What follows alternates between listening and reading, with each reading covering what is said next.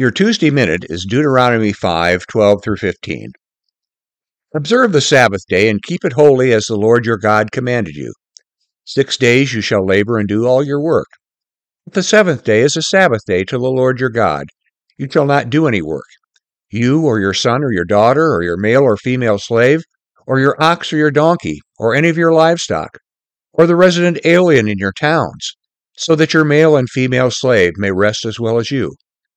Remember that you were a slave in the land of Egypt, and the Lord your God brought you out from there with a mighty hand and an outstretched arm.